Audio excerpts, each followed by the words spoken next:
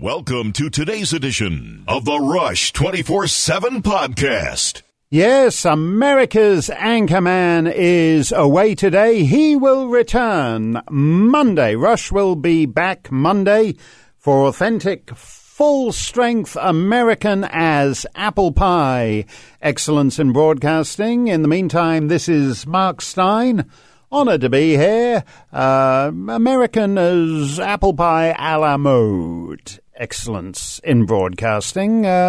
It's basically the same thing, but with a subtle foreign veneer slathered on top of it, which is nice for Valentine's Day. You might find that in fact rather sensuous and appealing. Then again, you might not. We're going to share some happy Valentine's Day to you. Politico has published. This might help you guys if you're thinking about the romantic dinner for two tonight. Candlelit table, lights down low, a little romantic music being piped in. Politico has provided some thoughts on the fair sex, if one can still say that, and we mean the fair sex in the fullest sense. So that applies both to you cis women, as they say, and to you trans women, and to you non-binary women, all kinds of women, the people who just identify as women, that nice lady with the beard who won the Eurovision Song Contest in Austria a couple of years ago. All women. It's Valentine's Day. We love all women. And Donald Trump says, and these are wise words, without women, there is nothing. There is nothing. That's what he said in 2005. And since he's met Nancy Pelosi and assorted other paragons of the Democrat Party, he might feel a little bit differently, but we don't mind about that. Without women, there is nothing. There's lots of interesting observations he's made about the fair sex, in this piece in Politico, and we will share some of them with you over the next couple of hours. But most importantly, it is the end of the week, and you know what that means. Live from New York City, it's Open Line Friday! Whoa, hallelujah, 1-800-282-2882 is the number to call to be on the show. You know how this works. From Monday to Thursday, the show is under the ruthless control of a highly trained broadcast specialist. But we don't have a highly trained broadcast specialist in the building today. There's just me, so anything goes. Rush has a very tight view of what he permits you to ask him in the course of the show. Today, anything goes. You can raise ballet, cricket. You can ask me about interesting window treatments I'd like to recommend. You can do as you wish. Ask me about anything. Anything goes. Open Line Friday, 1-800-282-2882. As you know, I always like to hear from Democrats, from liberals, from progressives, from leftists. You've had a stinker of a week. You've, in fact, had a stinker of a fortnight, if you don't mind a little bit of a foreign speak. It's there was the total fiasco of the Iowa caucus. There was the impeachment acquittal. There was Donald Trump's numbers going up to the highest level since he entered the White House. And there was the realization with the New Hampshire primary that your so-called moderate frontrunner is a complete dud. The realization, as James Carville has come to appreciate, that you're about to deliver the most ruthless and unprincipled political machine in the country into the hands of an unelectable socialist who honeymooned in the Soviet Union. That's a nice thought for Valentine's Day. If you're in the corner table with the candles and the nice music being pumped in over the sound system, ask the lady you're with whether she fancies taking a romantic vacation in what's left of the Soviet Union. That's what Bernie did. Everyone thinks because Bernie is like 1,000 years old, that he did this in the still heady, glamorous, romantic heyday of communism. He did it in the 80s, when even the Russians knew the whole thing was going belly up. But he still loved it. He loved communism even as the Russians were giving up on it. So they've had a very tough week, and they're looking to save their party. They're going to turn to, as the Republicans did 4 years ago, they're going to turn to some billionaire who's spent a lot of his life supporting the so-called other side. So it's been a tough couple of weeks for the Democrats, and I'd love to hear from you if you want to say a few words about it. We heard what James Carville said. James Carville is having a meltdown about it. He's called the party a cult. I said on the TV earlier today, it was the subject of moderates came up. Moderates, because Amy Klobuchar is a moderate, and Mayor Pete is a moderate. And people get excited about this. All it means in the context of the Democrat choices on the primary ballot, all the word moderate means is a Democrat I don't really know anything about. Bernie is out there and up front. He loves it all. He loves Cuba. He loves Venezuela. He loves the Soviet Union. He's out there. He's up front. He's crazy, openly socialist. The other guys, so you start looking around for alternatives, and this Mayor Pete sounds interesting. Who is he? He was the mayor of South Bend, Indiana. I don't really follow Indiana politics. Well, I quite follow Indiana politics, but I follow Indiana politics in general, so I don't really pay much attention to South Bend politics in particular. So I don't know anything about Mayor Pete, but I take it he's a moderate. All that means in the modern Democrat context, a moderate is just a candidate you don't yet know anything about. These guys are not that moderate. Bernie has dragged the whole thing to the left. And he's now in exactly the same situation that Trump was. If you recall, everyone at this stage, all the clever guys, and I think I can actually say that I got this right ahead of a lot of people, because it seemed to me about 3 weeks after he came down that escalator in June of 2015, I thought it was interesting. He'd raised the only real issue, Trump, in the sense that he brought up immigration, Mexico's not sending us their best and all that. And a few weeks after that, I was on the radio with Alan Colmes, the late Alan Colmes, and Alan, bless him, laughed at me, but I said that I thought Trump would win the nomination and he could easily win the general election. And Bernie is in that same position. If you remember going back this time 4 years ago after Iowa and New Hampshire, people thought Trump was a weak front runner, that he had a ceiling. They thought that initially, well, there's 17 people in the field, so his ceiling is 20%. Okay, so a couple of them drop out. Okay, but his ceiling's only 25%. Okay, well, a couple more have dropped out. Okay, but his ceiling is only 30%. Okay, well, there's only a couple of them left in now, and his ceiling kept getting higher. He won incrementally. It took quite a while, and if you remember, you had the thing where Ted Cruz and John Kasich came to some deal on who was best positioned in certain states, and Ted Cruz announced his vice presidential pick before winning the nomination, which nobody had ever done before, Carly Fiorina, because he thought that would give him a better chance of going head-to-head against Trump. Trump was never the runaway 50, 60, 70% front runner.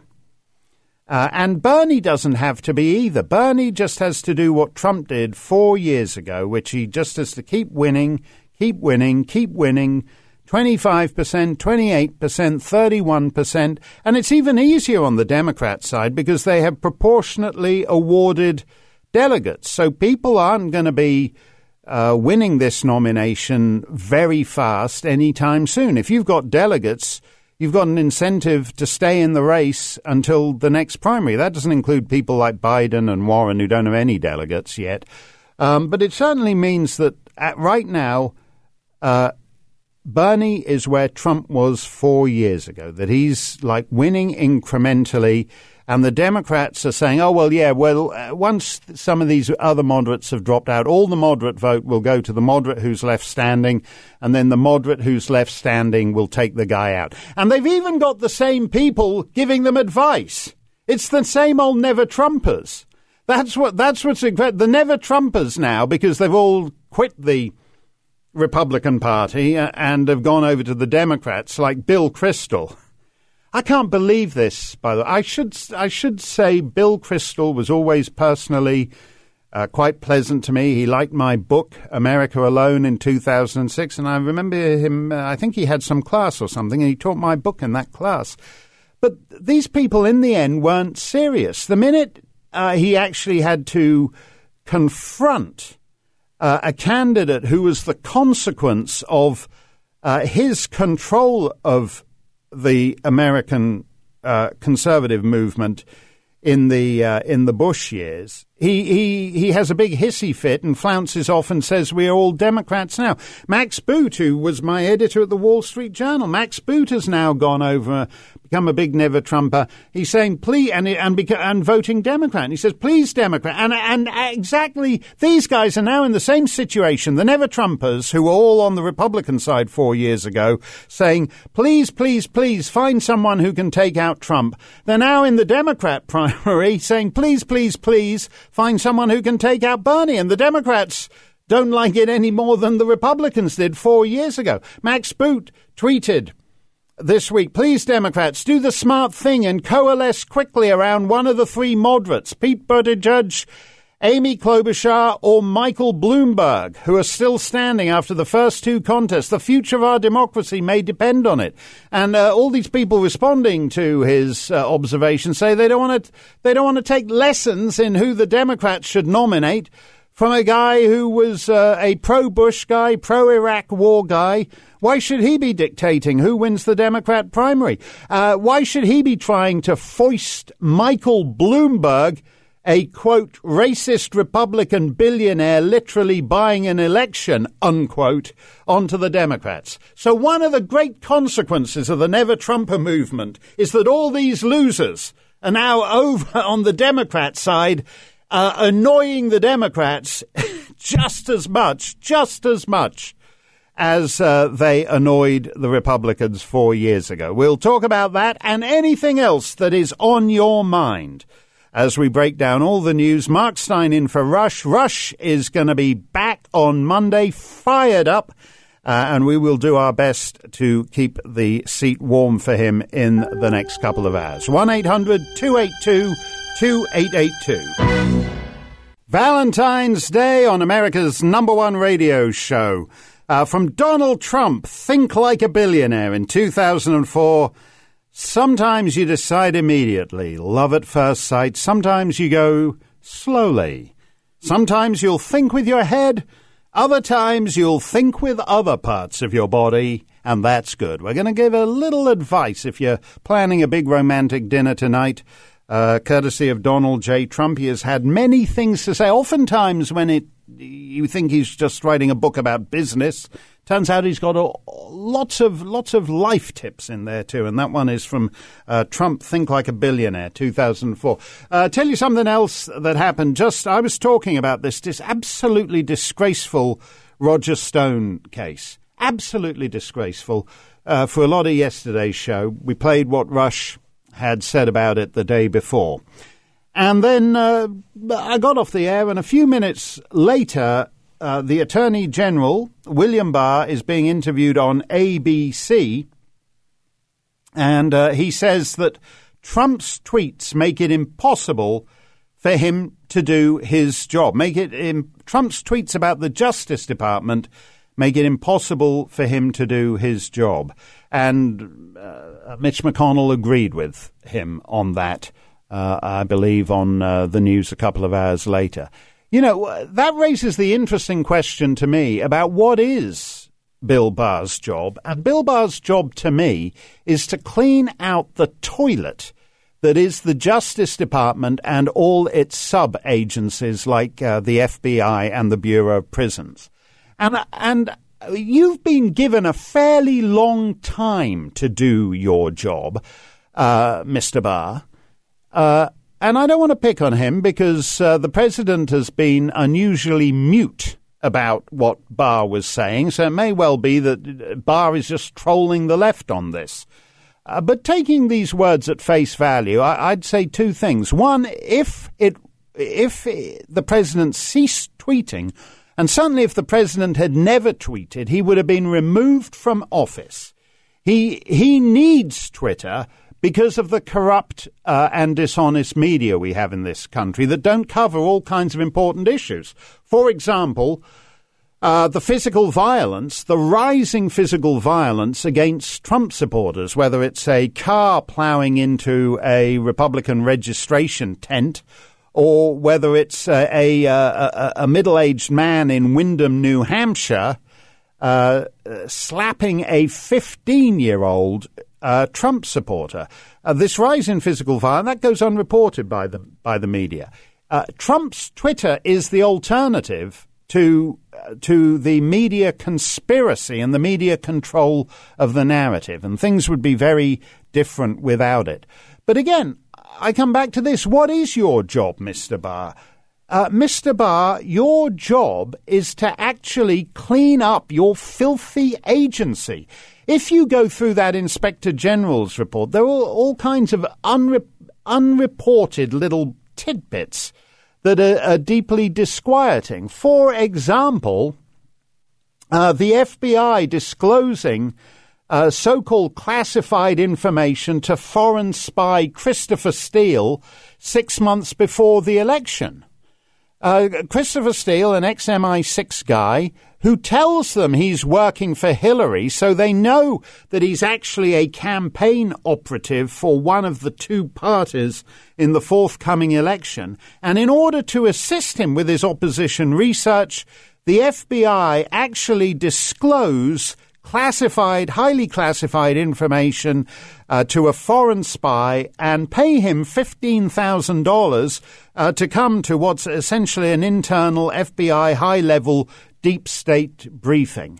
The Inspector General's report, which is a big nothing really, in that it doesn't lead to any consequences for these criminals and coup plotters, but it's got all these choice tidbits in it. How long do you need, Mr. Attorney General? How long do you need? Lori Loughlin has just gone to the judge. She's looking at however long in the slammer for this rinky-dink little college placement scam, and she says she needs more time to prepare for trial till 2021. And it's open question whether the judge is going to give us that. How much longer do you need?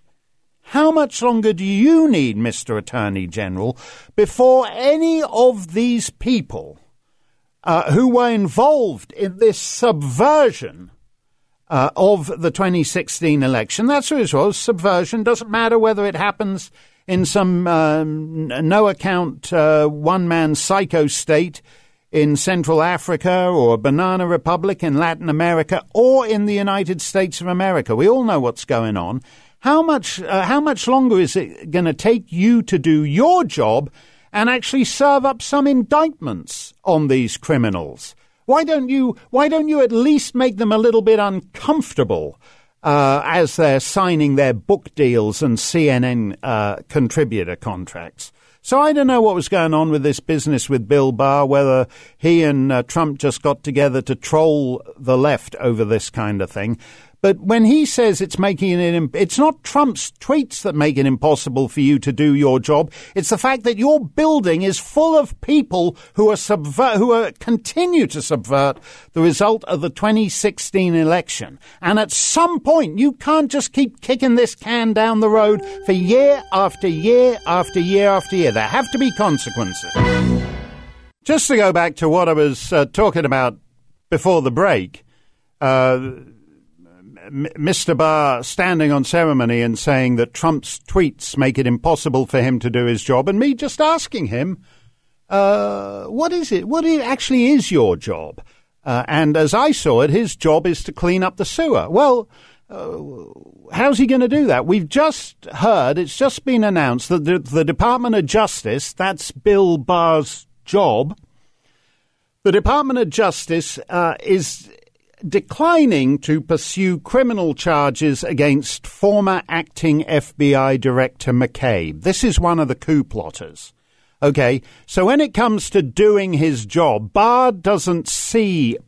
And again, there's two tracks here. If you're in the club like McCabe and Comey and Brennan and Clapper, you fear nothing. You can do what you want. If you're not in the club like Papadopoulos and Roger Stone and Manafort and General Flynn, your life is ruined, your savings are drained, you got nothing.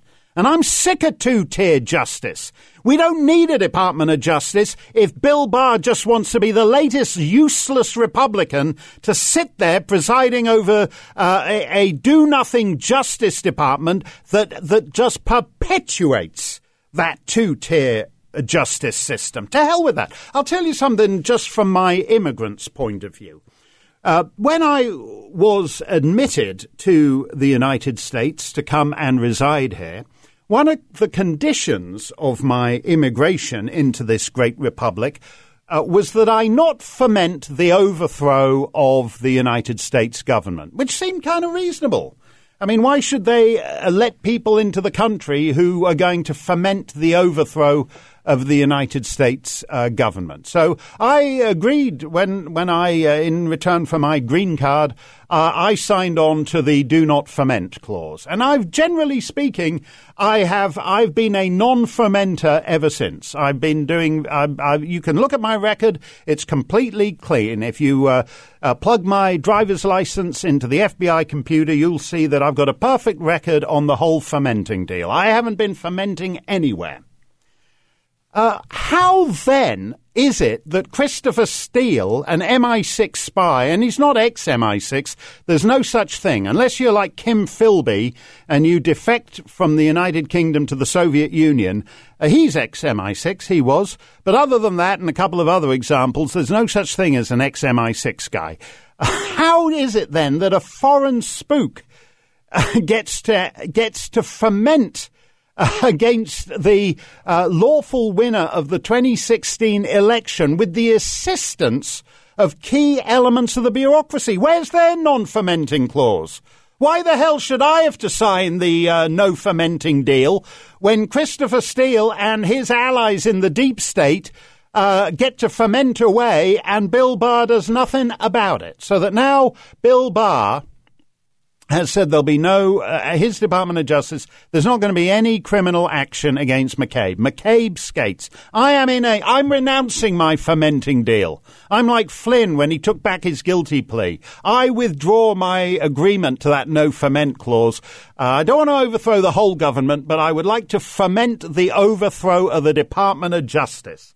I would like that building razed to the ground and the earth salted, and we would be better off starting from scratch. And this is the way it works. At some point, you might as well just say laws apply to people who support the Republican candidate for president, Donald J. Trump. Laws don't apply to people who support the Democrat candidate for president. Why don't you chisel that in the granite outside your headquarters, Mr. Barr? What is your job? If Trump's tweets are stopping you from doing your job, why don't you give us a definition of what your job is? Because we've just seen now another one of the fermenters, another one of the coup plotters, another one of the ones who cozied up to a foreign spy and his contacts in the Kremlin is going to skate for that. So the guys who worked with Hillary and Christopher Steele and Steele's contacts in the Kremlin to subvert the 2016 election are all going to skate, and Donald Trump is going to be investigated until the end of time. I'm sick of it. I meant what I said. I withdraw my non-fermenting agreement to whatever the U.S. Department of Immigration was called that week. I tear that. I'm like Nancy Pelosi. I'm tearing up my non-fermenting agreement right now. There you go. I'm tearing it up. Come and get me, you sissies. Okay, let's see what yesterday I was talking just earlier about the state of moderates in the Democrat field. They're looking for the magic moderate who's going to save them from Bernie. The magic moderate. Yeah, you've got Mayor Pete. The butter wouldn't melt in his mouth. Nice, moderate, gay guy. He's so moderately gay you can't even tell he's gay half the time. And then you've got the sensible shoes candidate, Amy Klobuchar, and you've got Mike Bloomberg, who's so moderate he's a Republican who endorsed George W. Bush. They're looking for the magic moderate who will save them.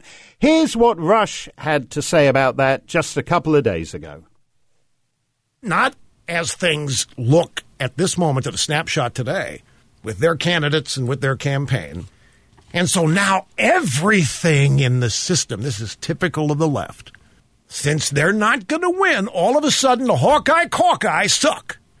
And New Hampshire, what the hell is New Hampshire doing being number 2? That shouldn't happen either. So all of this frustration is now boiling over and effervescing out of the pot. Guy says here, the candidates don't look like winners. The party looks like it might be headed toward a face-off between a billionaire and a guy who wants to ban billionaires. And neither of these two guys are really Democrats. That'd be Crazy Bernie and Doomberg. And his last liner, Donald Trump's going to be reelected. So why are they imploding? They are implode for a host of reasons, but among them is they are offering solutions to problems that don't exist. They're trying to create problems that we don't have anymore because we've got Trump, because we're instituted market economics, because we have a foundation of conservatism here that is being implemented policy after policy after policy. So they're having to invent these problems that they have, in fact, created over the years so that they can offer solutions to them. The Democrats do not offer solutions to the people who make the country work. The Democrats offer solutions for authoritarian, elected Democrats and unelected bureaucrats and themselves. The Democrats are all about establishing a way of life for themselves, not for the people, not for the country. I mean, Democrats right now want to dump a phenomenal economic model. They want to destroy the engine that has produced the strongest economy in 50 years and maybe longer than that. And with what? They want to replace it with an economic model that fails every time it's tried so that they can have problems that they claim only they have the solutions to. Well, that's their problem, not ours. They are unhappy with a constitution that has created the greatest country that has ever existed. That's their problem, not ours. 90% of Americans are satisfied with their lives. 90%, that's a unheard of number and a record high for a couple of generations. 90% of Americans very satisfied with their, and you're trying to get rid of the administration and the policies that have created this. So what would you do if you wanted to replace all this? What would you do? Well, I don't know what it would do, but it certainly wouldn't be the way the Democrats are going about it. It makes perfect sense they are imploding. It's not just me saying this.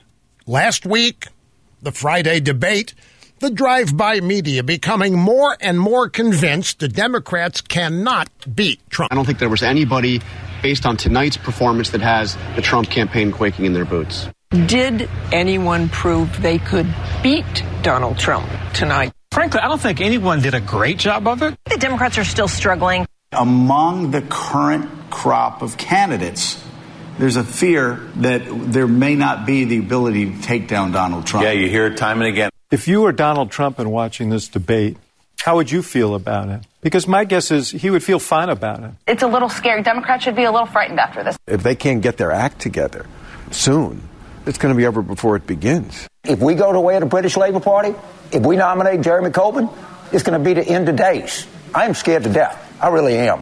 That was James Carville there. He's going on 75 years of age, and he said, if we go the way of the Labour Party, if we nominate Jeremy Corbyn, we're going to be the end of days. Be out of my gumbo. And he's scared to death. He's scared to death. He thinks the party's on the way to becoming a cult.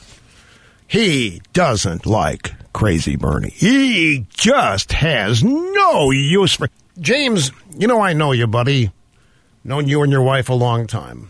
James is one of these Democrats who's living in a bygone era. He thinks this is still the Democrat Party of the Clinton era, and it isn't.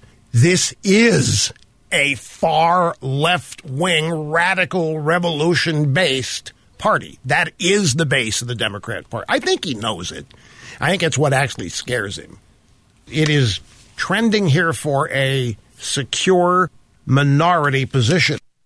That was Rush just a couple of days ago. He makes a better James Carville than James Carville. All that stuff about Jeremy Corbyn and the UK Labour Party. He's not wrong. That's where they're headed. They're headed down Bernie Sanders' Vermont cul-de-sac. Mark Steyn in for Rush. Rush will be back Monday. It's Open Line Friday. We will take your calls straight ahead. Open Line Friday on the Rush Limbaugh Show. First up today, let us go to Mary in Sparks, Nevada, where I gather Joe Biden is confident he can still come a distant seventh in a week or so's time. Mary, great to have you with us on Open Line Friday. What's on your mind today? Hi there. Actually, I was wondering, do you think that the Democrats have become so unspun and crazy to get Donald Trump out of office that they are now participating in a festival that I want to call Impeachapalooza? I mean, they're going after Bill Barr, and, I think the investigations, I agree with you, on Donald will never end. But do you think that they're going to use this Roger Stone thing as a vehicle for impeachment again? Well, they're threatening him, aren't they? Nancy Pelosi's threatening him. Elizabeth Warren is demanding the impeachment of Barr, and Eric Swalwell is talking about the re-impeachment of Trump. He's saying nothing is off the table. And this actually gets back to what Rush was saying a couple of minutes ago about their candidates, Mary, because they don't have a strong candidate. And the reason they impeached Trump is because their guy who was going to take out Trump wasn't really going to be Biden or Bernie or Mayor Pete. They were looking to the mythical candidate impeachment to be strong enough to take out Trump, and then the Democrat would inherit by default. And it hasn't worked out like that for them, in part because there's a big divide between these Beltway obsessives who hate Trump. And then some of these A-list celebrities like Barbara Streisand and Bette Midler, who think that he was just some Z-list reality show guy, and it offends them that the first celebrity president of the United States wasn't President Streisand or President Aguilera or any of these other A-list celebrities, but instead it was Donald Trump. But other than that, like all the people voting in Iowa and New Hampshire, 90% of them are voting for open borders and free health care, and they're not interested in this. So if they go down the road again and re-impeach him, it's just going to go as badly as the last impeachment did for them. I mean, did you see that thing? Schumer is now saying he thought impeachment worked very well for the Democrats, Mary. You don't really think Chuck Schumer's stupid enough to believe that? Very, very, very true. But I don't think the Nevada caucus is going to be a caucus. I think it's going to be a festival. Impeachapalooza. That's what I'm going to call it. Okay. And let me, do you have, I take it you can't actually vote in the caucus in Nevada on the Democrat side. If you vote, you'll be voting in the Republican side. Is that correct? Absolutely. Okay. Let me ask you this: if you could vote in the Democrat caucus, and we have no idea how it's going to go because apparently they're not using that app that was designed by some shadowy pal of Hillary's and Mayor Pete's. They've thrown out that app, and they're going to do something else that will work just as disastrously. Who would you vote for of Bernie, Biden, Amy Klobuchar, Mayor Pete, and all the rest of the gang? Honestly, I just couldn't. I would have to abstain. And I believe in the vote, but I couldn't do it in good conscience. I really could not. Okay, but the president, when he spoke in New Hampshire on Monday night, he was recommending people go over to the Democrat primary, because it's a sort of semi-open primary in New Hampshire, and voting for the weakest Democrat candidate. And he said he concluded in the end that they were all weak. And you feel that way too, Mary? I do. Absolutely. Okay. And I'm not the only one in Nevada either. Good for you. So Impeachapalooza is coming our way. Yeah, the more it looks like November is going to be Bernie, the more they will look to more investigate, because they can't stop themselves. I compared it yesterday with Yosemite Sam shoving the dynamite down his pants. Trump is basically juggling sticks of dynamite right now.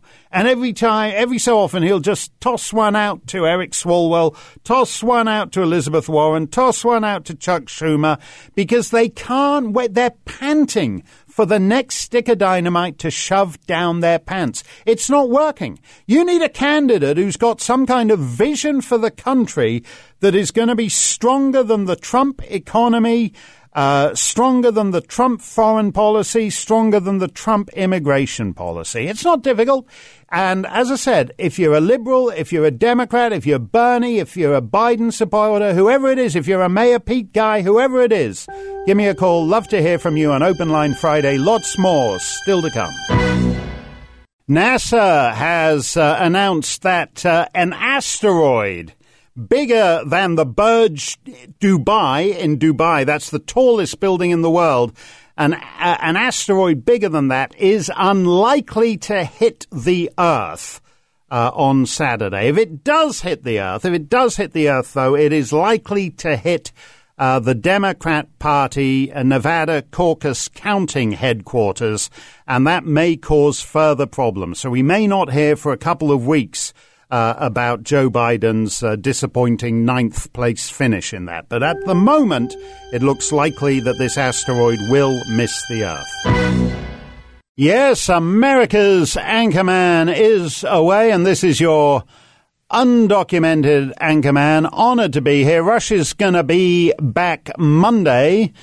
In the meantime, I'm sitting here in New York City. We're not at Ice Station EIB, connected by the extremely long, wet piece of string. I'm actually here in the beating heart of the metropolis.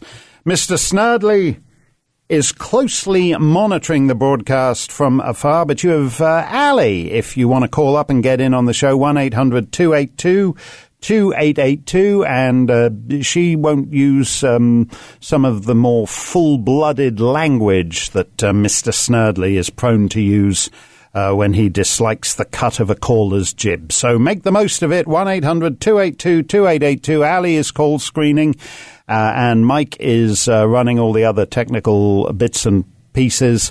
And this is your humble Canadian guest host. Thrilled to be here. Before I get back to fermenting in defiance of the conditions of my admission for entry into the United States, I'm in a fermenting mood. I'm getting more and more annoyed, actually, as some of these stories about the Justice Department come over the transom. But before I get back to that, I want to go back to something Rush said a couple of days ago. He was talking, it's Friday today, and it's a week since Orson Bean died.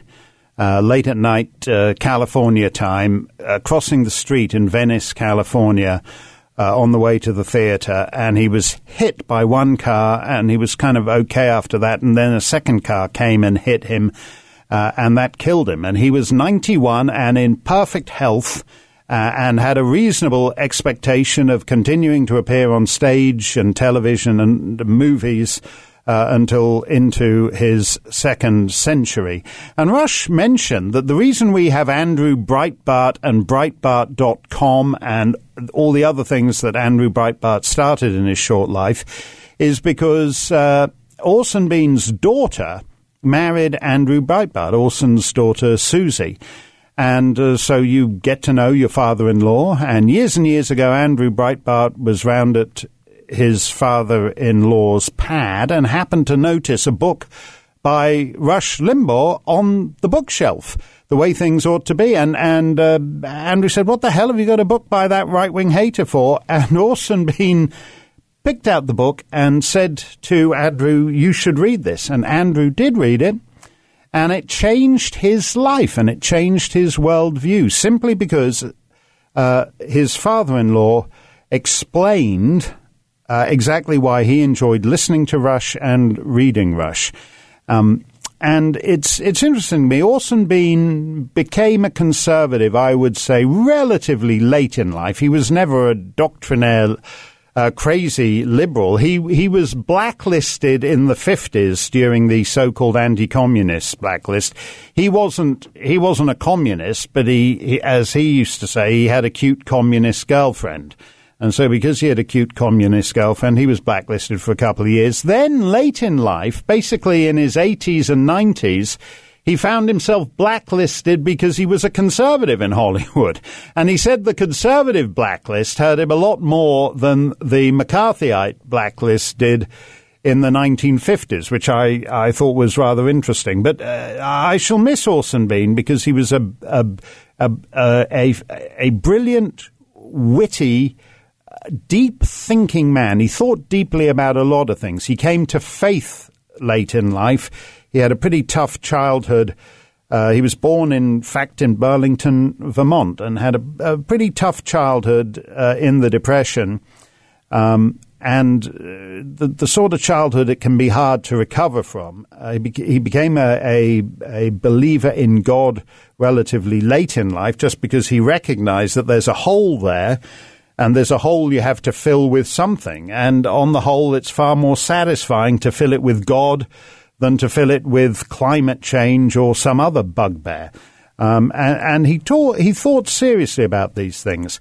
I believe that his last appearance was actually on my Christmas show just a few weeks ago, which we filmed in Montreal, and Orson appeared as Ebenezer Scrooge, and he did one of the very moving bits.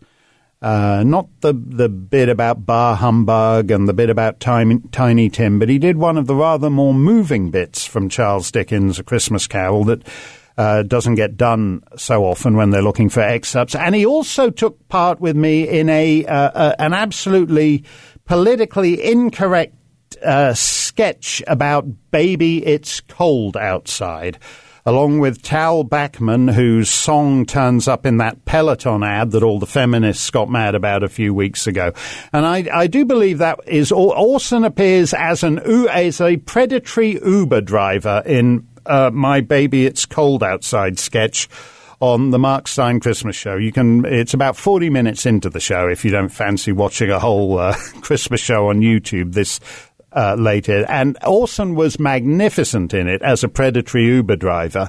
And I was thinking we really ought to make that a recurring character, and we'll just bring him back every few months. We'll bring him back for St. Patrick's Day and Easter and 4th of July, just as the same predatory Uber driver. And I thought we had a rather hilarious ongoing commitment there. I miss Orson, and he was one of many who understood the power of Rush, read Rush's book, and then did the next thing, which is to persuade those near and dear to him to read Rush's book. And because he did that, Andrew Breitbart became a great crusader of the right, started Breitbart.com. He was by far, I would say, one of the most important converts to conservatism that Rush has made over these decades. But that's the way you do it. Politics is the art of persuasion. And there are few better examples of that than Rush to Orson to Andrew Breitbart. Never forget that. The reason the left wants to ban you and cancel you, get you kicked off Twitter, get you kicked off Facebook, get you kicked off the radio, why they do these stupid flush Rush campaigns and all the rest of it, is because they've lost the art of persuasion. So that instead of trying to win the debate, they want to cancel the debate. Because they're scared that if the debate is held, then God forbid the Rush side, the Orson Bean side, the Andrew Breitbart side, the conservative side might win. That's why they'd rather just get you banned, get you silenced, tinker with the Facebook, Google, YouTube, Twitter algorithm so you don't show up in any searches. They'd rather silence you because they've lost the art of persuasion. And you see it in these debates. You see it in these pitiful Democrat debates. They're looking for the magic bullet that will take out Bernie. So the guy stands there on the debate stage and asks all the candidates, which of you would have a problem with a socialist candidate? And none of them, none of the magic bullets who are going to take out Bernie, not Sleepy Joe, not Mayor Pete, none of them except Amy Klobuchar actually dare to say, I've got a problem with the socialist candidate. That's the thing, they can't debate. They've lost the ability because they've spent so much time getting you cancelled, getting you shadow banned, getting you kicked off Facebook and YouTube and Google and all the rest of it. They've lost the ability to debate. And never forget that chain. Rush to Orson, to Andrew, to the world. Keep persuading. Keep debating, because it's the thing the left can't do. Mark Steyn for Rush. It's the end of the week, and you know what that means. Live from New York City, it's Open Line Friday! Yes, indeed it is. 1-800-282-2882 is the number to call. Anything goes. You can ask me anything. We don't have to talk about the Attorney General. We don't have to talk about the Democrat candidates. We don't have to talk about whether Joe Biden is up 0.00007% of a point in South Carolina. You can talk about anything you want. Give it a go.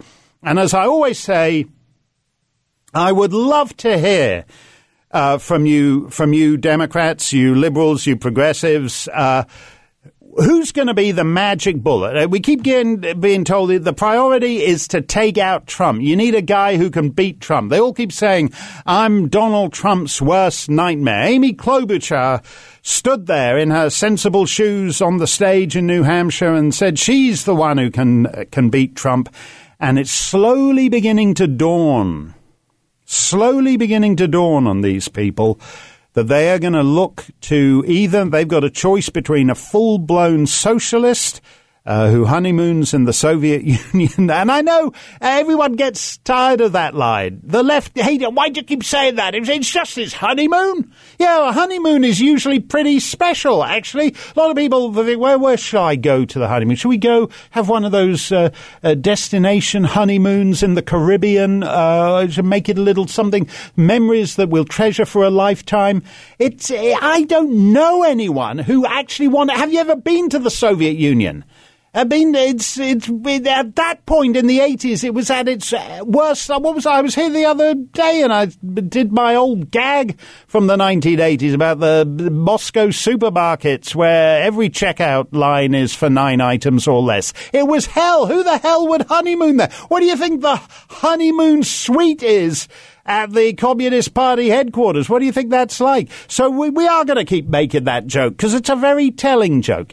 And on the other hand, you've got that and you've got Mr. Billionaire Republican, pseudo-Republican. I endorse George W. Bush and I spend 3 days a week. I get in my roundabout now. Every Friday. I don't know, maybe he's doing something different this weekend and he's campaigning somewhere. But if it was a normal week for Mike Bloomberg, as he did every week when he was mayor of New York, roundabout now he's getting into his Gulf Stream and going to Bermuda to spend 3 of his 7 days a week in Bermuda on British sovereign territory. What do you think, George? Do you think George Washington spent 3 days a week on British sovereign territory? So that's the choices.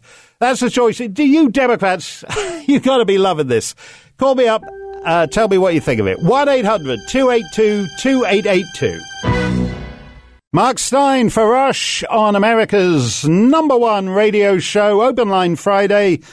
Let us go to John in Oklahoma City, revered birthplace of Elizabeth Warren, where she and her Cherokee ancestors used to slap on the old war paint and go spear the fast-moving Cherokee, Oklahoma crab as it came sweeping down the plain.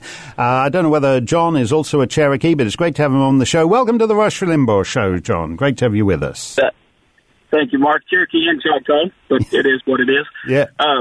My question is, if Mayor Pete beats Bernie or vice versa, would one of them pick the other in order to get that little faction of the vote versus people saying, well, we don't want him because that's him? Could they find that happy medium versus making someone vote third party or just stay home? Well, you always want to unify the party, but at the same time, you need someone you can live with. And I can tell you this right now, Bernie is not going to be Mayor Pete's running mate. Bernie, deep down inside, despises Mayor Pete, who is a mayor, or who was a mayor. And Bernie was mayor of Burlington, Vermont, 30-something years ago, back when he was honeymooning in the Soviet Union. He's been there, done that. And he's not going to be Mayor Pete's deputy mayor. And furthermore, after this Iowa caucus rubbish and all the other shenanigans, a lot of these Bernie bros are going to figure that Mayor Pete was the establishment's anointed candidate and that they managed to steal it from Bernie again. And they're going to stay home in even larger numbers than they did last time. So I think you're right. That ought to be a consideration in the same way that JFK picked LBJ and that Reagan picked Bush. That ought to be the consideration. But it's not the divide in the Democrats this time is too big to be bridgeable in that kind of neat way, John. Yes, sir. That's who do you think is going to win? Just the view from Oklahoma. I take it your fellow Oklahoman Liz Warren. You're basically discounting her, and you're figuring we're not likely to get the first Cherokee president. So who do you think is likely to win this nomination? Well, honestly, I see it being Bernie just because of the amount of people that I see. And I know you can't take Twitter as real life. But there are people that jump on that say, that I've seen say Hillary was not far enough. So I figure a lot of people, my neighbors included, they're great guys, they're great people, but I see them this morning put a Pete 2020 sign, and I just don't think there's enough of them. I think it's going to be Bernie, but I also feel like I don't know why every 20 minutes I hear a Bloomberg radio advertisement or on TV twice an hour, I see a Bloomberg advertisement, and as far as I know, he's not gotten a single delegate, so he may be the third party that they all hate or fear, and that gives Trump nearly every state. I mean, he could win the same votes he got in California, which were, I think, 4.5 million, and you got Bernie gets 4.1, Bloomberg gets 3.9, and, you forced the Californians to stand up and say 55 votes for Donald Trump, and I think that is the bomb hitting the ground. They're done. Well, maybe we'd see how that works. I mean, Bloomberg wants to spend $1 billion to take out Trump. He doesn't want to be the reason. He doesn't want to be Ross Perot. He wants to actually. His priority is just to deny Trump a second term, which Ross Perot did, but Ross Perot actually had other reasons for running. The priority for Bloomberg is actually putting a bullet in the Trump second term, and that's what he's serious about. Your neighbors, I will say this though, I bet they've seen him on a couple of debates, and he seems a pleasant fellow and all the rest of it. He'd drive them nuts. He is the most synthetic. He's a cipher whose every position is calculated, and he's a boring cipher. And I can't honestly see this working, because his insincerity, the polished, practice, he sounds like the most old-fashioned, stage-managed, scripted candidate next to Trump. And I can't see that. When people put a Mayor Pete sign on the lawn, what they mean is they're not satisfied with the guys they know, like Biden and Bernie, and they just want something else. And what that means is that the something else they think they want is just someone they don't know yet. As I said, the so-called magic moderate is just a Democrat you hadn't heard of 20 minutes ago. And so they'll get bored with Mayor Pete. I don't think he's a long-term threat in that way, John, so you needn't fall out with your neighbours over it. But I wouldn't get too worried about the Pete 2020 sign on the lawn. We're going to talk a bit about Mayor Pete, because he's quite the oddest candidate in this race in terms of the way the media are covering him. But he is also utterly boring. These fatuous bromides he speaks about the shape of our democracy. He says the critical issue in this election is the shape of our democracy. What shape are you looking for in the shape of your democracy? Would you like it to be rhomboid shaped? Would you like it to be shaped like Scarlett Johansson in that cute little outfit she wears in the Avengers? This is rubbish. Who on earth is going to actually vote on the basis of the shape of our democracy? At least Andrew Yang. You can like Andrew Yang or not like Andrew Yang, but he was actually addressing big issues, like the fact that 30% of jobs worldwide are going to be replaced by automation in the next 10 years. And the people who are put out of work by that automation aren't going to be sitting around having these fatuous dorm room college conversations at 3 a.m. when you're all too drunk to know better about the shape of our democracy. Whatever the shape of our democracy is, it's not shaped like Mayor Pete. Yes, America's anchorman is away, but Rush will be back on Monday. And he will be fired up and raring to go. You know what it's like. You've heard him. He was here Tuesday and Wednesday, and you know what it's like when he has to take a day out because he had the flu on Monday. He comes back twice as fired up, so it's like a concentrated dose.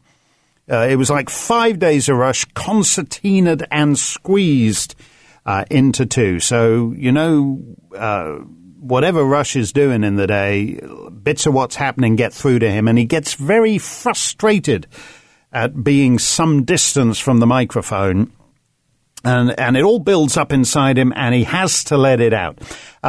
David Limbaugh, if you read, most of you know that David is Rush's brother, and he's also a columnist, and he's an author in his own right, and he's actually got a rather moving, for this Valentine's Day, it's a kind of Valentine that David has written to his brother, to Rush, and you can read that at, what's it called? I think it's BizPac Review, but you can read it at other places where David's column appears.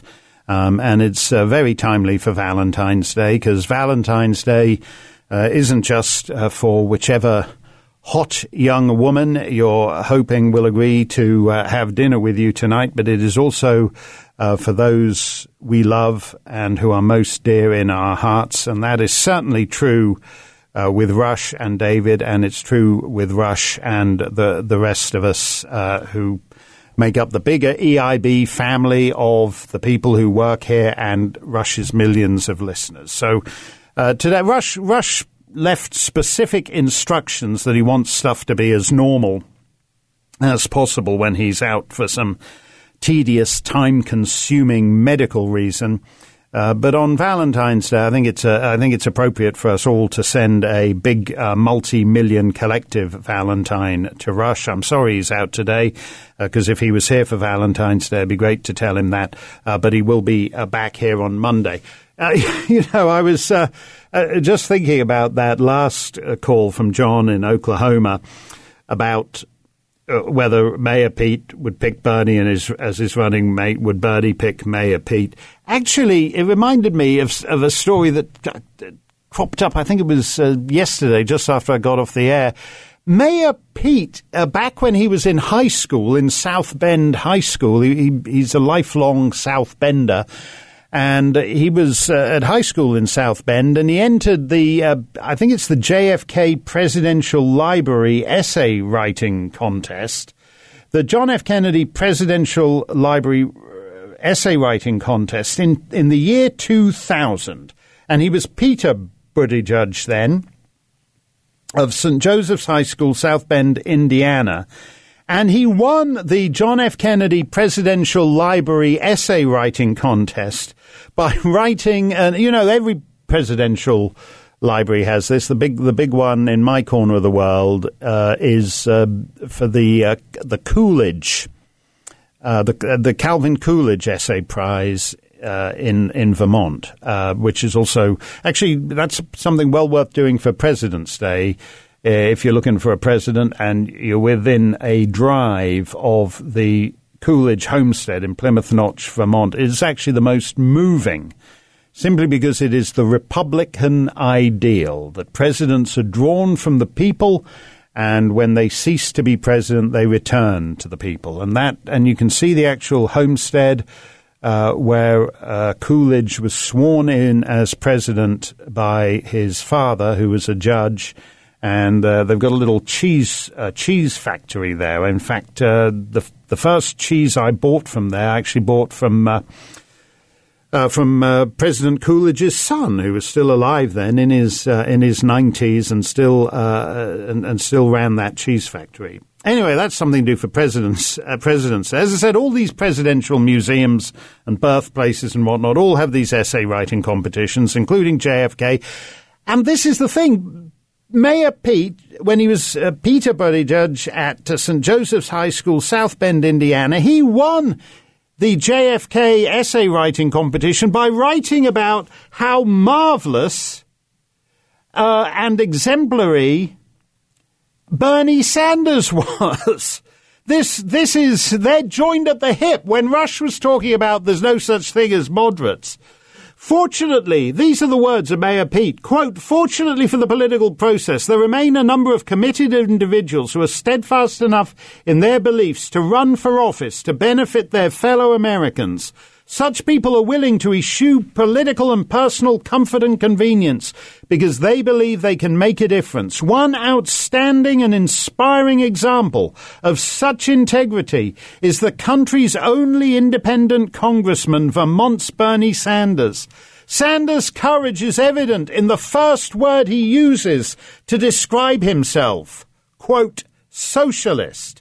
In a country where communism is still the dirtiest of ideological dirty words, and socialism is immediately and perhaps willfully confused with communism, a politician dares to call himself a socialist? He does indeed. Here is someone who has looked into his own soul and expressed an ideology. Even though he has lived through a time in which an admitted socialist could not act in a film, let alone hold a congressional seat, Sanders is not afraid to be candid about his political persuasion.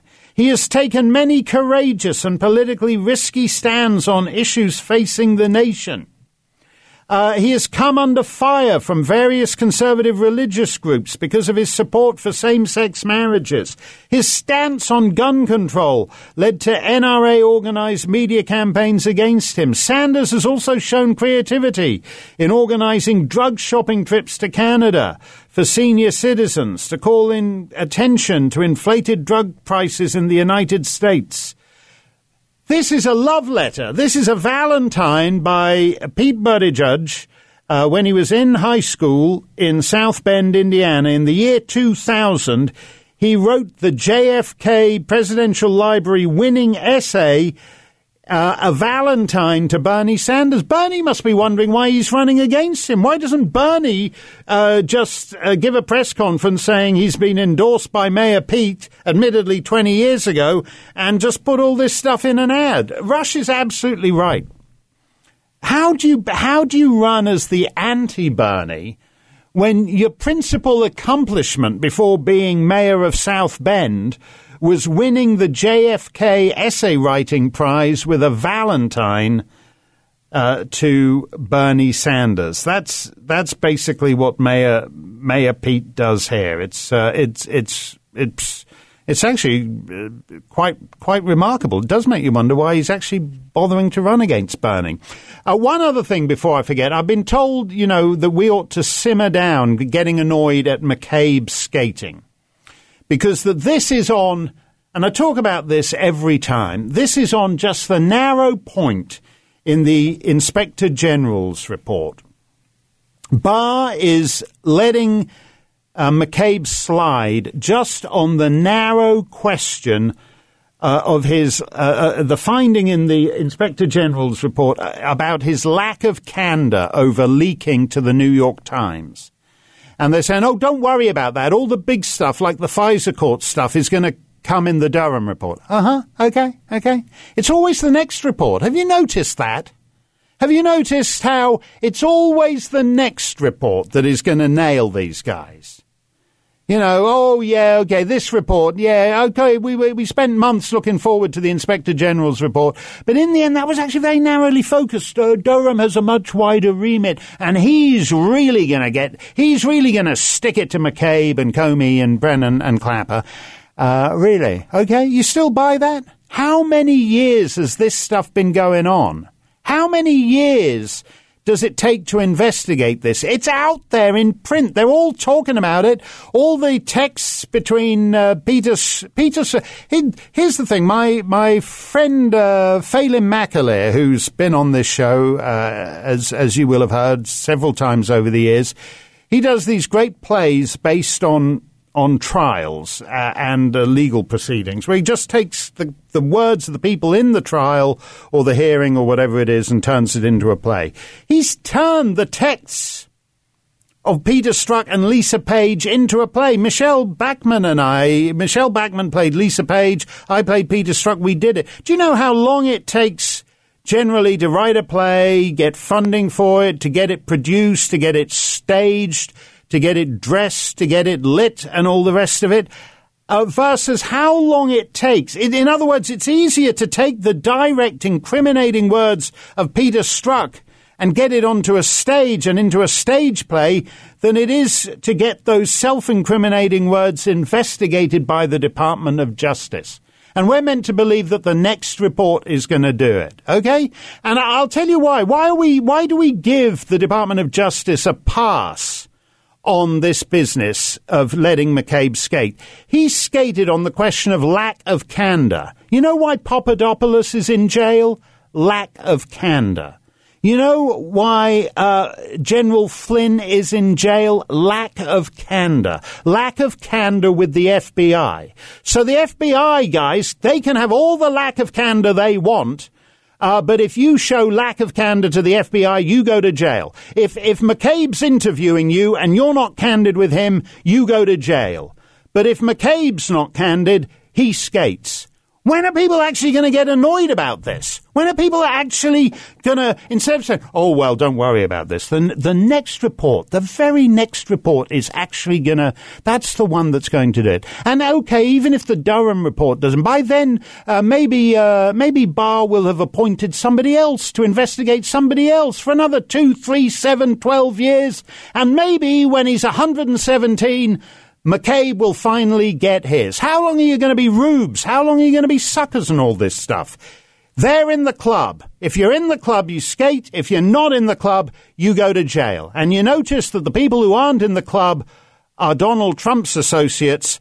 And meanwhile, over on the other side, there's this little bipartisan cozy club between career bureaucrats, Democrats, and so-called mainstream Republicans. It stinks. It's not what, at the very least, they could rename that Department of Justice, rename it the Department of Garbage, and at least put something in the budget to hang a new sign on the door. Mark Steyn for Rush, your calls straight ahead. Mark Steyn for Rush on Open Line Friday. Let's go to Laurie in St. Paul, Minnesota. Laurie, you're next on the Rush Limbaugh Show. Great to have you with us. Thanks, Mark. I am absolutely thrilled to be talking to you. My theory is that the Democrats seem to know that none of the candidates right now could actually beat Trump, and I kind of think that they have an idea of somebody that might be waiting in the wings as the summer progresses, and it seems to me it could be Michelle Obama. And I kind of think that because she's kind of got all the surface diversity that they like, you know, she's a female, she's got name recognition, a lot of celebrity status behind. She's got, her husband, and they don't really abide diversity of thought, but they kind of go for the diversity other ways. And that's my theory, and I'm wondering what you think about that. Well, I don't think that's going to solve their problem because, if you notice, the Bernie guys are already mad at the idea of a guy who skips Iowa and New Hampshire and Nevada and South Carolina and just comes in late and buys his way into third place, second place, which is what Bloomberg's just done. The idea that they'll wait till the summer and they'll just bring in someone who hasn't actually participated in the competition for vote, who hasn't actually been going around flipping pancakes at New Hampshire diners and all the rest of it, and is just parachuted in to save the party at the last minute. I think that would be a huge problem for the Bernie bros. And I think the other thing, of course, is that it looks awfully cute that you just get the wife of the previous president. But that really didn't work with Hillary last time. And Hillary, whatever you think of her, has at least she'd run for Senate in New York, and she knew a little bit about campaigning and all the rest of it. For Michelle to do that at the last minute, when you've never really been in competitive politics before, I don't know whether they could pull that off. You should never underestimate their stupidity, but I don't think that would actually, if they were going to do that, I don't think that would work for them, and they'd get a hell of a shock, because it's one thing for Trump to beat another, cranky old Bernie or whatever. They'd be devastated when he did the same to Michelle Obama, Laurie. I mean, don't you think that they'd like someone that would be easy to influence or manipulate behind the scenes? I kind of thought that with Hillary, she'd be so easily blackmailed or, easily moved behind the scenes. Yeah, but even with Biden, they'd have things to hold over his head if they really needed to and could influence. No, that in that way. That makes a lot of sense. I mean, Hillary, she was crooked. Hillary, the Clinton Foundation is crooked. Biden's crooked. His brother's on the take. His son's on the take. There's all this stuff. He and Jill were saying that Hunter's a delightful boy and he's never done anything wrong. Yeah, those guys are just interested in thieving and stealing and would do that. But I think they need a candidate. And they can't find a candidate. And as you say, they want a diverse candidate. And now it's just become a battle between a near octogenarian communist and a near octogenarian billionaire Bush endorser. That's where all the clever stuff has failed them. The thing is, Laurie, you shouldn't think these guys are cleverer than they are, because if they were cleverer than they are, we wouldn't be on the verge of the Nevada caucus with this range of candidates. It's all gone wrong for the clever guys. Mark Steyn for Rush. We got a break, but there's lots more still to come. I saw a headline about venomous snot and assumed it was something to do with Eric Swalwell wanting to re-impeach the president already, even though it's only a week since the last impeachment ended. He is a venomous snot, but this is a great scientific breakthrough. They figured out why jellyfish can sting you even without using their tentacles, and it's because they release venomous snot. And that turns out, well, if a jellyfish is swimming on his back and you go over him, he can still sting you without his tentacles. I still maintain that venomous snot is a phrase best reserved for Eric Swalwell, though. Yes, Rush is away, but do not worry about it. He's going to be back here Monday with full strength, excellence in broadcasting. You won't want to miss it. I've been in a kind of fermenting mood. I mentioned that the terms of my admission to this great republic were that I not foment the overthrow of the United States government. And I remarked how odd it is that I'm not allowed to foment the overthrow of the government, but that huge numbers of senior officials in the Department of Justice and its sub-agencies are allowed to foment the overthrow of the duly elected President of the United States. I thought that was a somewhat perplexing contradiction. We're now getting more leaks from this dirty, filthy, rotten, corrupt Department of Justice. They're letting it be known that Barr, the Attorney General, whom Liz Warren wants to impeach, has privately, I don't know quite what that word means in this context. I don't think he has done it privately. I think he's done it in his capacity as Attorney General, ordered a re-examination of the Flynn case. Flynn was broke and was forced to cut a deal. He lost everything. And so he had no choice but to cut a deal because he couldn't afford to go to trial. You can't have a trial where one guy can't afford to call witnesses and hire lawyers, and the other guys are the United States government and have the money, no object prosecution where they can buy everybody they need to buy. So Barr has now ordered a re-examination of the Flynn case, and certain of his officials are leaking that to the press in order that CNN and the New York Times can get mad about it. The stench of the corruption is filling my nostrils. Somebody tweeted at me earlier that this is all Trump's fault for filling his administration with swamp creatures. That's not the case, really. Donald Trump was elected as a one-off. When I saw him backstage in Burlington, Vermont, almost exactly 4 years ago, January 2016, he had nobody there. I've seen people who were in 17th place. Jim Gilmore, this guy from Virginia who was running and was polling at 0.0003%, had a bigger entourage than Trump. Trump had Hope Hicks, Corey Lewandowski, and some guy who'd gotten to the quarterfinals of The Apprentice in 2003. They were the only people around him. I've never gone backstage at a presidential event and seen that small an entourage. So he didn't come in. He's not like Clinton coming into office with all these Arkansas guys who've been around him for years.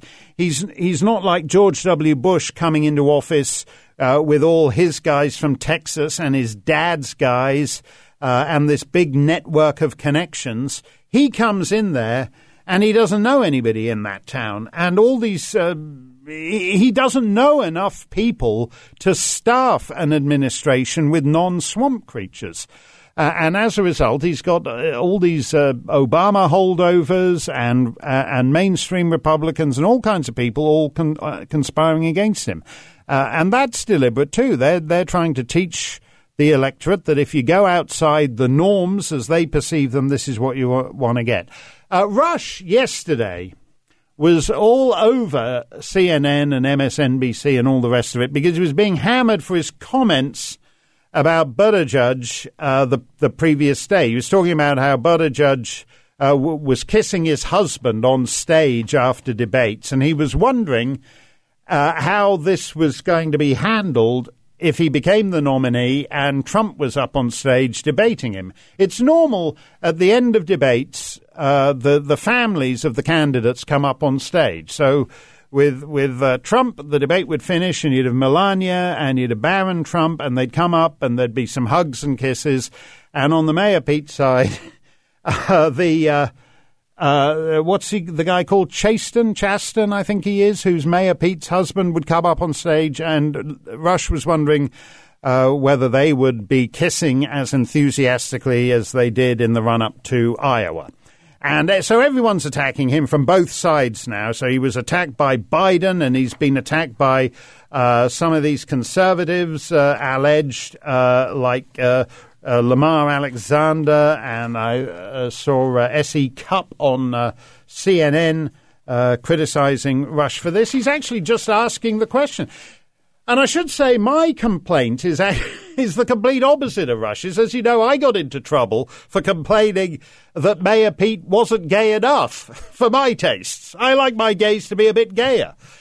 And so I got hammered by that. So for that, by the same people who are saying that Rush is totally homophobic for making an issue of this thing. So let's just step back a bit and look at the big picture. Something very strange has actually happened because Mayor Pete has shattered the gay glass ceiling. He supposedly, if you believe anything about Democrat counting methods, he won the Iowa caucus. He got most delegates in Iowa. And do you realize how historic a breakthrough that is for gay America? He is the first openly gay man to have shattered the gay glass ceiling and won a caucus over all the heterosexuals in the field. No one's ever done that before. And yet you don't see that. Oddly enough, there's been no coverage of that as a great gay breakthrough, great moments in gay history, unprecedented shattering of the gay glass ceiling. There's been none of that in the way it's been covered in the New York Times, CNN, any of these people. So even they are thinking, what's the actual gay sweet spot here? They're actually trying to calibrate just how gay America wants its magic moderate candidate to be. And I had a fascinating thing when I supposedly made my comments about whether Mayor Pete, it was a throwaway lie because all the minority candidates, all the Cory Bookers and the Kamala Harrises and all these people had all fled the nominating process, leaving just these old white men and a couple of tokens. And I said as a throwaway line, because it was like Geezer Central. You've got Bernie, you've got Biden, you've got Bloomberg. Is Elizabeth Warren even a woman? She lies about everything else. What about Mayor Pete? Is he even gay? The thing about that, though, ever since I said that, I've been bombarded with mail from all these various... There's a gay group called Queers Against Pete who are opposed to... That's right. There's a group called Queers Against Pete who are opposed, despite the fact that he's one of them orientationally speaking, they're not getting on board with him in the political sense. And there's a fantastic piece in the New Yorker called The Queer Opposition to Pete Buttigieg Explained. There's a massive queer opposition to Pete Buttigieg. I've had all these comments from gays saying, I'm not voting for Pete. He sold out the gay community, blah, blah, blah, blah, blah. And one of the things it comes down to is that he passed for straight, as this guy puts it in the New Yorker, for years and years and years. And here's the astonishing thing. Mayor Pete didn't come out till the year 2015. And that's why he didn't just wait until he was established in his political career. He also waited. He made it clear that he feared that if he had come out sooner, his political career might have suffered because he was passing for straight. That's the phrase they use. If you go and see The Producers on Broadway, or if it comes to your town in Dinner Theatre or Summerstock, there's a line in there where the producer tells the one guy, "You're going out there, a middle-aged camp old queen, but you have to come back a big butch, passing for straight leading man." That's a line in The Producers. And that's basically Mayor Pete. He was passing for straight because he thought his political career might have suffered. This is Profiles in Courage for you. And I'm reading now from the New Yorker, quote, "But he didn't just wait until he was established in his political career. He also waited until after attitudes toward homosexuality had changed and same-sex marriage had become legal in more than half the states and was recognized by the federal government, all thanks to the courage and work of people who came out before Buttigieg did."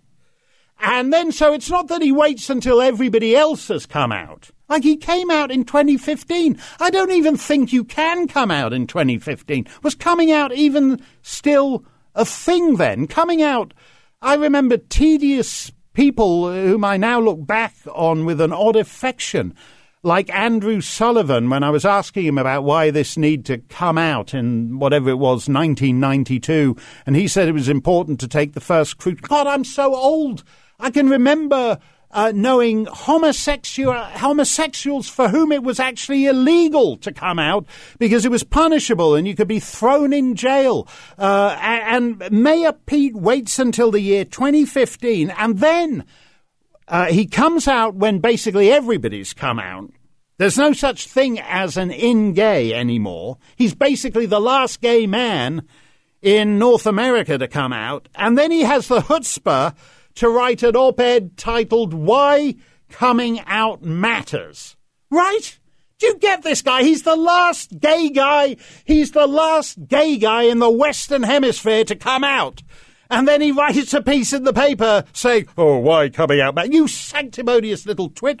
Yeah, as I said, I've been, Rush is wondering whether all the tongue sarnies, as they used to say in English schoolyards, all this deep kissing, giving his husband the full tipper, like Al Gore at the 2000 convention, is going to be too much for people on the debate set. And as I said, I've been around the theatre all my life, so I'm not surprised. I know gay guys all my life, and my complaint is that this guy waited till 2015 to come out, and then the big sanctimonious ninny writes a big op-ed congratulating himself on being the last guy anywhere, basically outside Saudi Arabia, Yemen, Pakistan, that guy in Uganda who says, why can't we go back to the good old days when we used to spear these guys, Robert Mugabe in Zimbabwe, who accused Tony Blair of being a gay gangster leading the gay government of the gay United Gay Kingdom, prompting Tony Blair's press secretary to issue a statement denying that the Prime Minister was a gay gangster, accusing Tony Blair of a plan to impose homosexuality throughout the British Commonwealth. He's the last non-out gay on the planet. Do you not understand why there are hundreds of thousands of American gays who don't trust Mayor Pete? Queers Against Pete. Queers Against Pete. It's an actual group. They send me, I now get sent their open letters. If you agree, it is for these reasons and more that a group of us have come together under the banner of hashtag Queers Against Pete. It's a hashtag. All these square people, these guys attacking S.E. Cupp and Lamar Alexander, tutting about Rush's comments. There are hundreds of thousands, if not millions, of gays who don't trust Mayor Pete. It's the most hilarious, and God bless diversity. This is true diversity.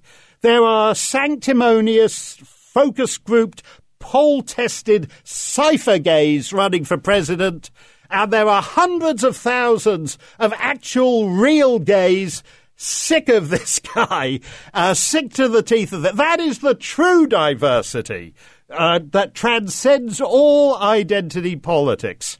And boy, oh boy, as I said, ask yourself this, the dog that doesn't bark, as Sherlock Holmes observed. The dog that didn't bark after the Iowa caucus was that we had the first openly gay presidential candidate win a caucus. Where are the pieces? You imagine if Kamala Harris, she would have been the first half Indian, half Jamaican to win a presidential caucus. If it had been Elizabeth Warren, she would have been the first Cherokee winner of a presidential caucus. If it had been Beto O'Rourke, it would have been the first skateboarding middle-aged 12-year-old to win a presidential caucus. Mayor Pete shattered the gay glass ceiling.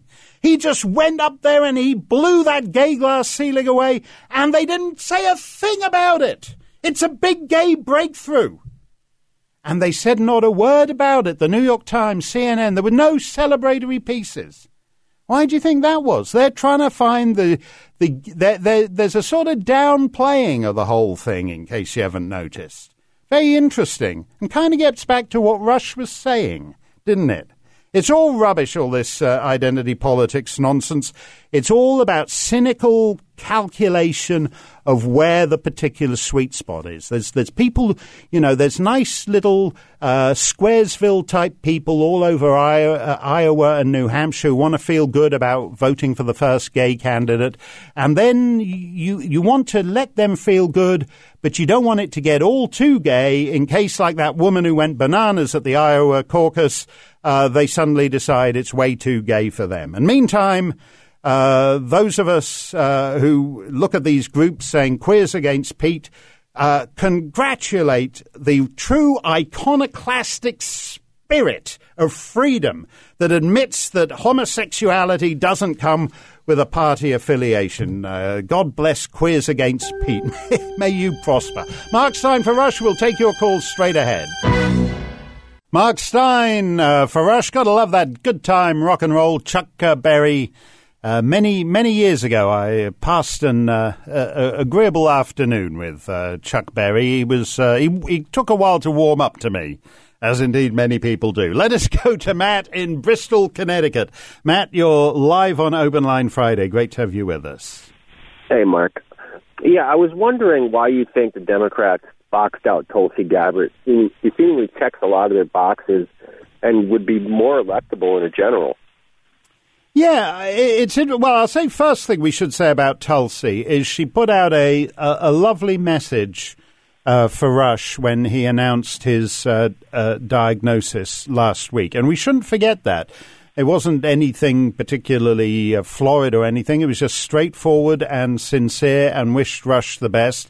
And it was actually humane. And it's quite nice these days to find a human being on the other side of the political divide. I think the thing about Tulsi, setting aside her positions, is that she actually called out the corruption on the Clinton side, and that necessarily, by implication, drags in the broader Democrat establishment that protects the Clintons and the Bidens in their corruption.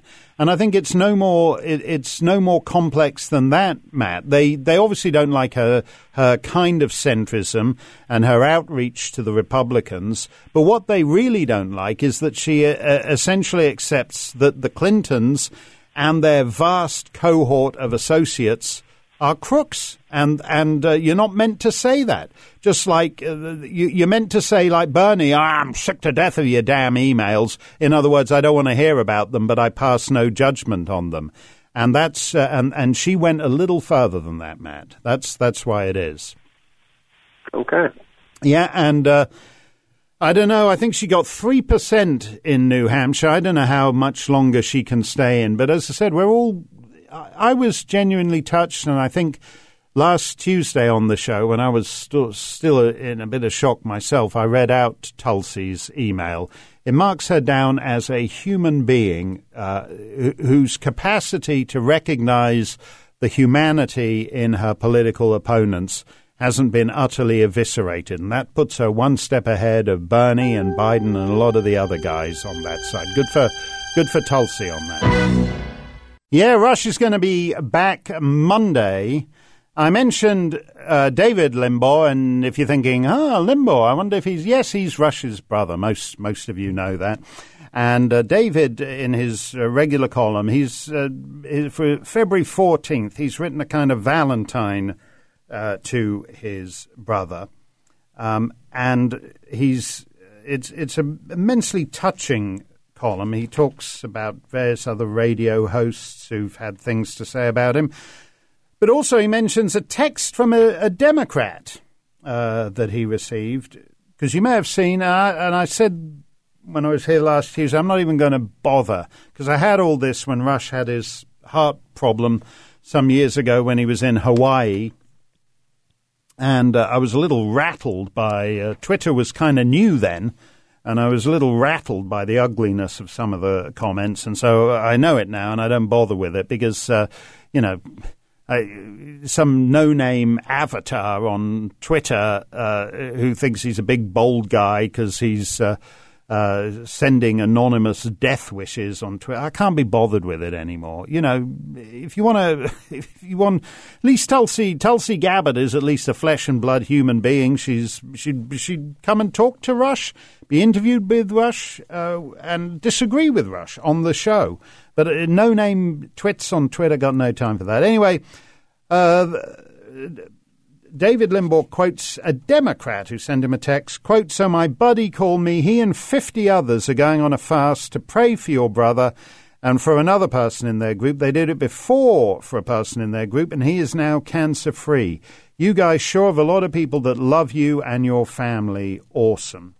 And as you know, David has been writing about what he feels about Rush, but also about what Rush feels about how millions of you feel about him. I could fill a book with the well wishes I've received, says David. I sent Rush a link to my mentions column on Twitter so he could scroll through it and see for himself what he means to so many people. These tender expressions of goodwill are uplifting and spiritually affirming. God is at work, and however this plays out, God is good. Something Rush has been saying repeatedly in the last few weeks. Many of the messages he has received have brought him to tears, which is not typical for him. These are sobering times, and you may have heard that, just a crack in the voice, when Mr. Snerdley explained to him on Wednesday that a listener had actually offered to donate his lung for Rush. I'll put that aside because it's a great column and you should read it, but I'm mindful of Rush's injunction that us minimum wage guest hosts are just to get on and do the show as normal and not to indulge in sentimentality about him, because he's going to be back on Monday and he's going to be sticking it to the libs. And he's going to be sticking it to these Democrat would-be presidents, and he's not going to want to waste time with a lot of sentimental blather that is overhanging from Friday's guest host. Rush, when he was here on Wednesday, he talked about really one of the most amazing moments in the aftermath of New Hampshire. It's a terrible thing not to win the primary. What you want to do is you want to come out and be able to say, "Thank you, New Hampshire. Thank you. We're on our way to the White House." Pat Buchanan in whatever it was, 1992, I think it was 1996 as well. Pat Buchanan, who was doing his pitchforks thing, and he said he was coming, he said the message we're sending to the White House is we're coming to get you like a character out of Deliverance. If you've seen the movie Deliverance, you'll know that there's a scene where, you know, one guy gets strapped to a tree. And I don't want to go into detail, but anyway, that's what Pat Buchanan was basically threatening to do to the country club Republicans.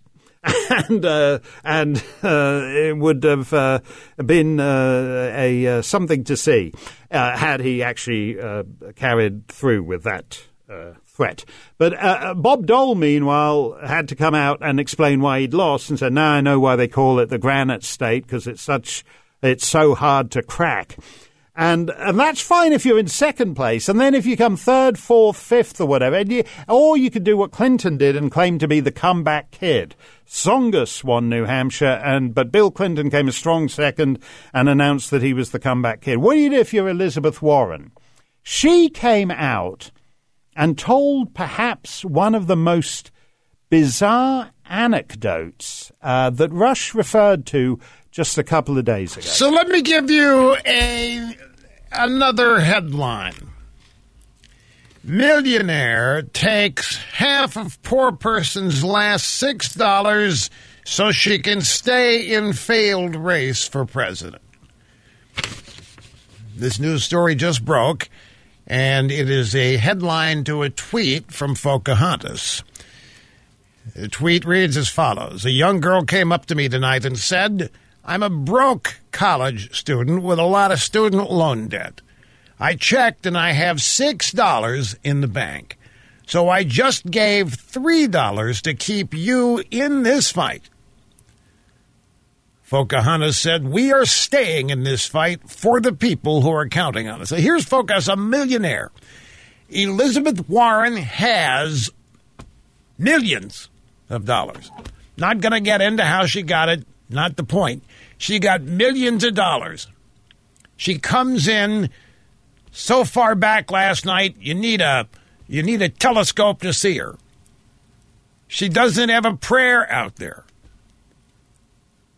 She gets a tweet from a broke-in-debt college co-ed. Says, I checked it, I'm down to $6, and I'm going to send you 3 of them. And she kept the money. She kept the $3 and then used the message as a sign she's going to keep fighting for the people who are counting on her.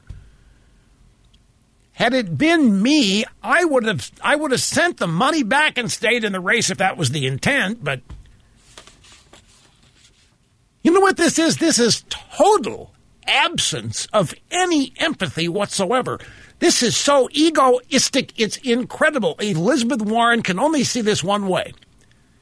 The circumstances of this young girl are irrelevant to her. All she sees, this woman, this young girl loves me. I must stay in for this young... Rather than see an opportunity here to score a point, just mind-boggling. This reminds me how when Clinton was having back in the 90s, all these bake sales, students in junior high, middle school were running in grade schools, running bake sales to reduce the federal deficit, and they were sending Clinton the money they raised, $25 here, $30, and he was keeping the money, promised to apply it to the deficit. What was the lesson? The taxes you pay are not enough. You need to do bake sales for your government. You need to raise even more money for your government, in addition to the taxes that we are collecting from you. And these are the people, we are told, who have all the compassion for the downtrodden, the homeless, the hungry, the thirsty. And you can't find any evidence that they do. That was Rush just a couple of days ago. It's fascinating to see the guys at CNN and the other networks doubling down on this. They're actually touting the willingness of Elizabeth Warren to take $3 from a broke co-ed who's got $6 in her bank account as evidence of what a heartwarming, caring, empathetic person she... You know, Elizabeth Warren got rich flipping houses in the 1980s. She doesn't need this co-ed's $3. This poor young lady who's doing, transgender and colonialism studies in Payless Shoe Source University out at the back of the strip mall somewhere on the edge of town for $50,000 a year. Has got $200,000 worth of college debt and still wants to give $3 of her $6 remaining to Elizabeth Warren. This is the insanity of it. And it also gets to the vanity of it. And actually that was brilliant. What Biden did by just saying, screw you, New Hampshire, I'm out of here. I'm flying to South Carolina. I'm done with you. We don't need Iowa. We don't need New Hampshire. You're too white and homogenous. You don't matter in this thing. All it is, a political campaign, in the end, you can have experience like Biden.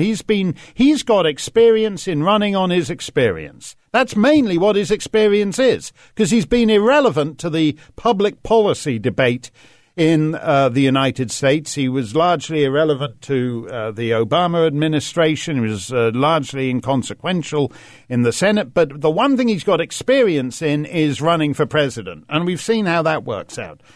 And what it says in not actually being there, like George W. Bush, and I do remember that night, primary night in 2000, and going back, just going around all the various campaigns and getting to the Bush headquarters, he'd had a shellacking from John McCain.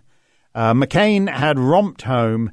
It was a humiliation for Bush. Bush still stayed there to thank all the people who worked for him, because that's all a campaign is.